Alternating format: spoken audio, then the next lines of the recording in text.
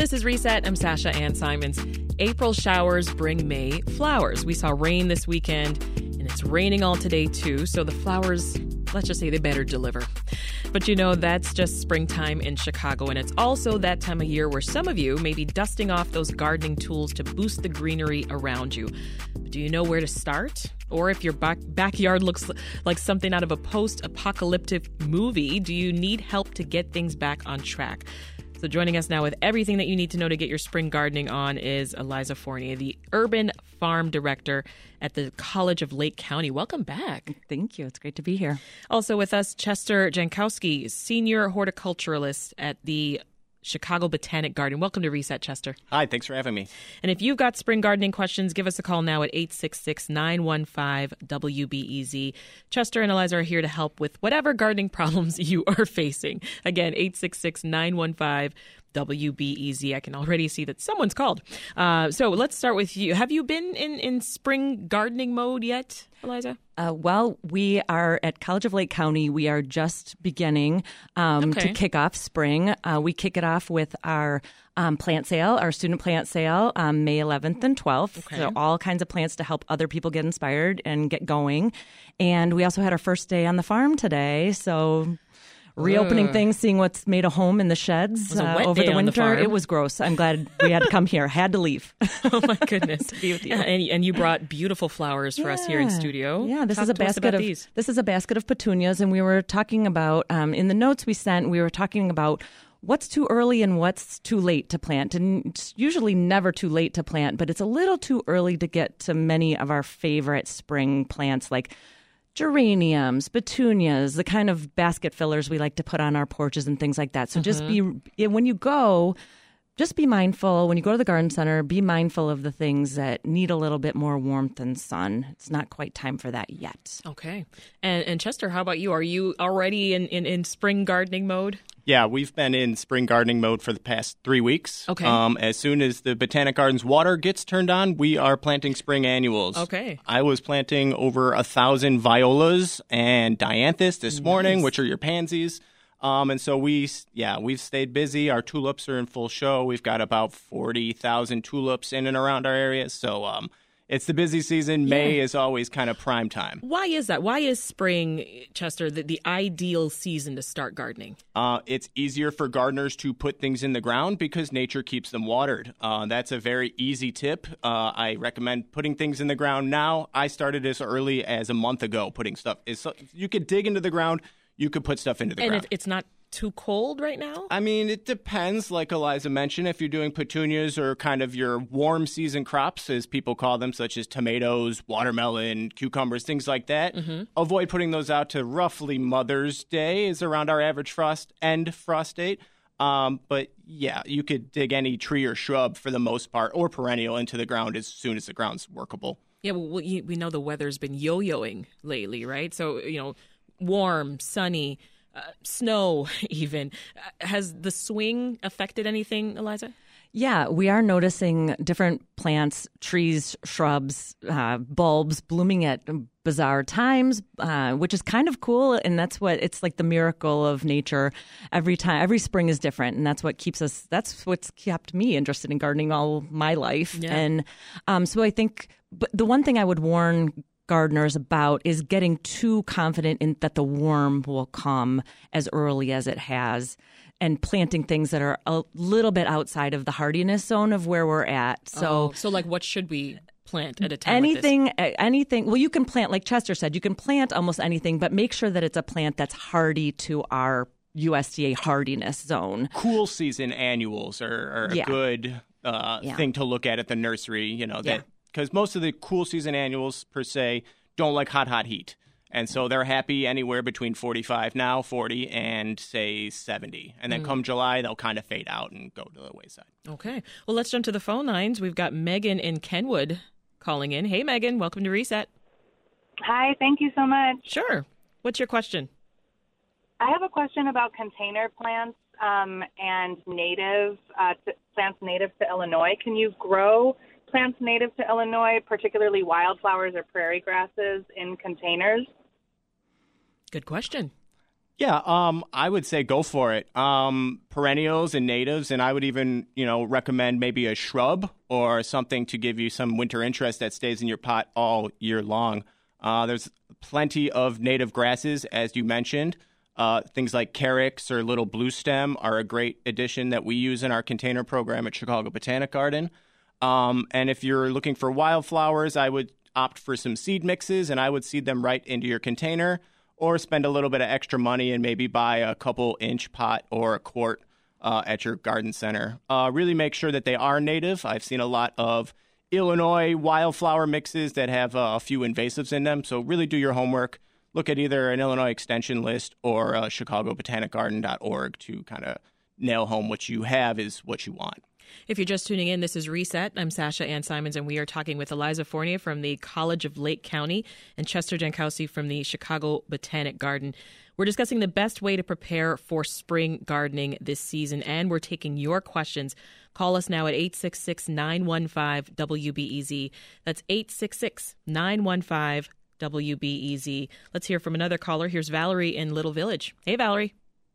Hi, thank you so much. Sure. I was calling to ask, how can I get connected to local groups that are really working to plant native species? Good question.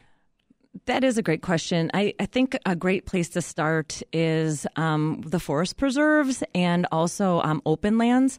There's tons of volunteer opportunities to get to be out in those open spaces and engaging with native plants. And then, like I said, we are selling native plants at our plant sale right now. And like Chester said, they're from very reputable sources. So I think that's another thing to really focus on is where are your native plants coming from? Are they truly native? Are their seed sources native and things like that? So I would recommend checking out local plant sales. They're all over the place, but I have to promote CLCs because it's amazing.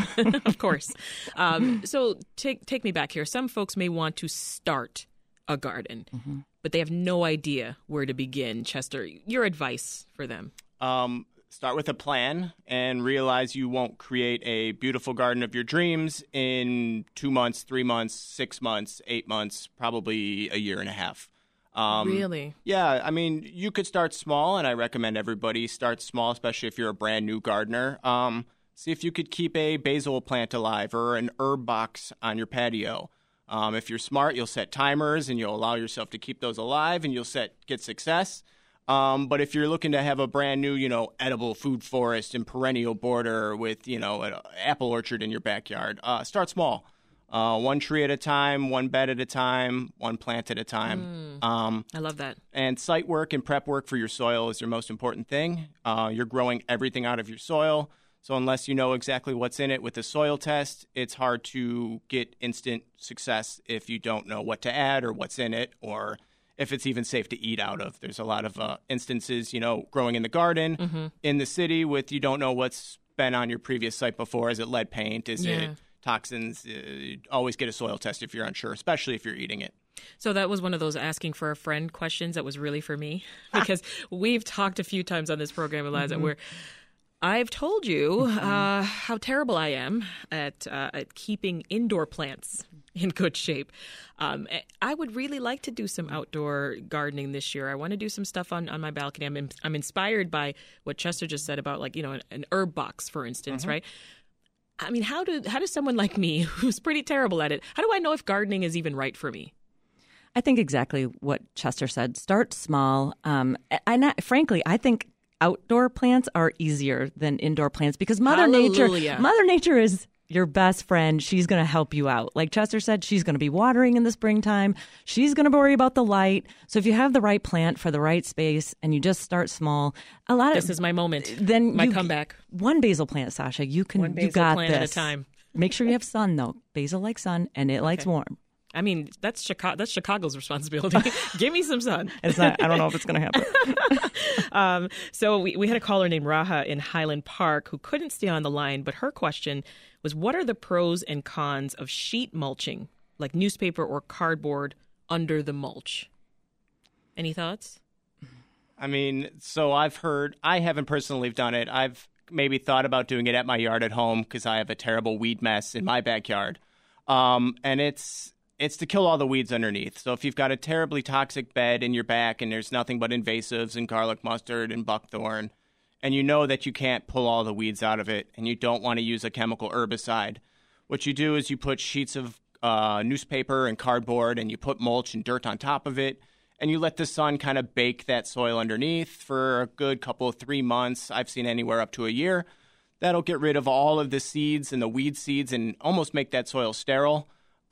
It will kill probably all the beneficial things inside of it, but it'll most importantly get rid of your invasive seeds and give you a fresh start. So if you're starting a perennial garden or a full-on vegetable garden in ground, sheet mulching's a great way. I've even seen you plant in holes through the cardboard with then leaving your cardboard and your newspaper still intact, cutting holes in it, and then it acts as an actual another layer of mulch. Interesting.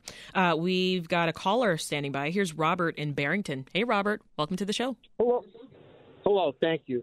I got tomato plants every year. The leaves turn yellowish white, and then they die. The bottom of the plant works all the way to the top. Is there anything you can do to prevent that from happening?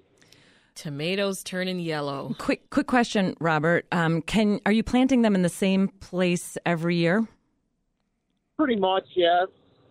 So probably it's some kind of fungus in your soil if you're getting the same result every year. The other thing is that it could be simple that you're planting them too early and they're too cold. So there could be lots of different problems that are happening. But I would say start with the things that you can control. You can control the soil and you can and the place, and you can control when you plant them. So start planting a little bit later, so you get that nice warmth that the tomatoes like, and start by and maybe move where you're planting them and do a lot of soil amendment like compost before you're planting them to make sure they have the right nutrients that they need. A soil test like Chester recommended earlier might also be helpful. I would also say that when you're watering too, try not to water from above. Most people set a sprinkler and let things water, but tomatoes are highly susceptible to foliar diseases. So when you water, make sure you just kind of flood underneath, or if you've got a little drip line, that's best. But to avoid that water and soil splashing up sitting on the leaves, because that will spread the fungus that may inevitably be in your soil. Chester, while I have you there, there's a question from Brian on Facebook. Brian says he wants to do a vegetable garden in ground in the city, but he's wondering if he needs to worry about the soil being contaminated with anything like lead. Yeah, you can't assume anything, especially in the city. Even if it's not lead or you weren't on a factory site, it could be a car crash. It could be somebody spilled a bunch of, something, a contractor spilled something. There could be glass. There could be anything in your soil. So always wear gloves when tilling up your soil if you're adding good compost. And it's pretty simple to send out and get a soil test. I mean, there's basic levels and then there's high levels with macro and micronutrients. Most amateur gardeners don't need to go that far, but at least to know that your soil's safe to eat in. We've touched on these, but I do want to get some specifics. Two big problems every gardener faces, we know, are weeds and pests. Once they take over, it can really just be easy to give up at that point. So your advice, Eliza? Mulch for the weeds, and that's great for your watering too, and your plant health in general. So mulch will help a lot with weeds, and I recommend a natural organic mulch. And when I mean organic, I mean something that will turn into soil eventually again. So rocks, not so much. Plastic, not so much, but even like the newspaper and paper works great as mulch. So that, and then in terms of pests, depends on what kind of pest you're talking about. We've got insect pests and we've got mammalian pests. We got little squirrels, we got chipmunks, we got deer. Give us some advice for all of those, so all I of think the above. Insect pests, what I would recommend is prevention, monitoring, look at your plants. Get in touch with them, be up close, talk to them. That will be beneficial in lots of different ways. So that's for insects. Look at your plants. For small mammals and large mammals, real physical barriers are pretty much the only thing that keep literally block them out. Literally block them out. I have chicken wire walls and ceiling on my vegetable garden to keep the squirrels and rabbits out, and it's the only thing that works. Yeah, the fake owl that we had, that doesn't work. I mean, putting hair in with when you're planting, that doesn't work. Vaseline, none of that really works. Cayenne pepper, I think the squirrels have a taste for it now. Cayenne pepper, I've seen it. Maybe even like blood meal, I've heard. Works a little bit, but for the most part, yeah, it's a physical barrier and scouting, making sure that, check the undersides of your leaves. If you've never lifted your plant and looked under the leaves, 90% of the time, that's where your pests are living. Interesting. Let's hear from Grant in Lyons. Hey, Grant, welcome to Reset. Hi, thanks for taking my call. You kind of touched on this a little bit earlier, but we have a lot of buckthorn that grows in our yard, and we're across from a forest preserve. So I was just wondering, what's the best way to kind of deal with invasive plants when they start to sprout up? Again, depends on the kind of plant. You mentioned buckthorn, so I'll focus on buckthorn. Get it small. Get it when it's little. It's easier to pull out with your hand or with a shovel. Once it gets to tree or shrub size, really the only way to remove it is to cut it. And there's lots of good little battery-powered chainsaws, kind of handheld battery-powered chainsaws that'll really do the trick, or loppers. The problem is when you cut the stump, if you leave a stump of buckthorn, plant's response is, I want to live. You cannot kill me. I will come back stronger than ever. And it will sprout 5 buckthorn where 1 buckthorn lived before. So you just have to either try to get that stump dug out or use a chemical stump treatment on it to prevent that from coming back, or just keep cutting it down, because it will come back with a vengeance. Let's hear now from Janice in Morton Grove. Hey, Janice, welcome to Reset. Yes, hi there. So, Botanic Garden question. The Botanic Gardens posted a few weeks back a beautiful shot of a field of blue early spring flowers, which are scilla plants. They come from bulbs. So I love the color blue, and I was reading the comments on that post, and a number of people were saying how invasive it was. So at that point, I looked up scilla and found out that it is indeed invasive, and especially bad if it gets out into the forest preserves. Then my eyes were open, and I looked at my own garden, where I had planted scilla, some years back, and by golly, it was trying to take over wherever I'd planted it. So since seeing that post, I've spent many energetic hours trying to dig out this little bulb. Right. It is hard work. So my question is, what can we do, or what can the Botanic Garden do to raise awareness about the problematic invasiveness of this beautiful pest? So, yes, it is from Siberia. It is invasive. I think our view at the Botanic Garden is that it's in a lot of our display beds, and it's a beautiful flower. It's our responsibility as an institution kind of teach everybody about what's native, what's not native. For you, if you would like to go and remove it from your yard, one single bulb at a time, that is very noble. When we have millions and millions of bulbs at the Botanic Garden, we're going to make sure that they're not spreading to our native woodlands. But we're going to keep, some of our display gardens to show people what they are, what they can be, and how they are beautiful. What's a must-see at the Botanic Garden right now? Spring flowering trees, red buds, crab apples are just starting to go. Things like cherries and apricots and other stone fruits are starting to just about fade, and about the end of the magnolias are going as well. And if you love annuals, like I mentioned, this morning I planted over 1,100 violas, and there's probably a good 5,000 more in every shape and color that you can imagine. So spring annuals and spring flowering trees. You worked, Eliza, at the Botanic Garden for over 20 years. Is that right? Yes. Now we know you're in this new role as College of Lake County's Urban Farm Director. You're leading a new center that the college is building along the lakefront in Waukegan. What can you tell us about the new center briefly? Sure. The College of Lake County has had a campus in downtown Waukegan for decades, and recently we've opened up a brand new student services center. So it's a beautiful building overlooking the lake.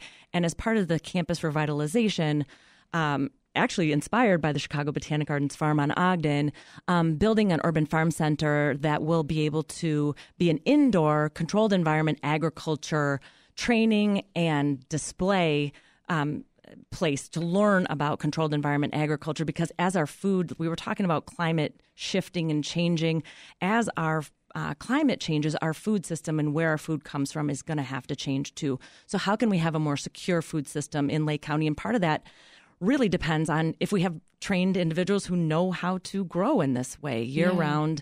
Most of our lettuce comes right now from California and Arizona, and the places that are seeing droughts happen more and more frequently. So this controlled environment agriculture, growing things hydroponically indoors all year round, can make sure we have a more stable local food system. And so right now we're in the process of designing we've gotten approval to move ahead with the city of Waukegan, and we are working on the design and raising funds to make this dream a reality, to have a local food center right in downtown Waukegan, which is really exciting. Listen, it's allergy season. We can't ignore that. Before we go, I mean, what are the worst plants for allergies? Just so some of us can stay away. All of those beautiful spring flowering trees I mentioned are going to make you probably sneeze. And great, even Chester. even oaks. Your mighty beautiful oak is going into full flower now and is starting to produce pollen. I know it was all over my car this morning. Oh my goodness, you agree? Yeah. You're nodding. That pollen. It's just the dust. That's my daughter's having a tough time. Yeah. All right, well, we'll leave it there. Hopefully that's given us all a head start on getting our flora and vegetables ready for the spring planting season. Our thanks to Eliza Fournier, who's Urban Farm Director at the College of Lake County, and Chester Jankowski, Senior Horticulturist at the Chicago Botanic Garden. Thank you so much for answering my questions and theirs. Have a good rest of the week. Thanks for having me.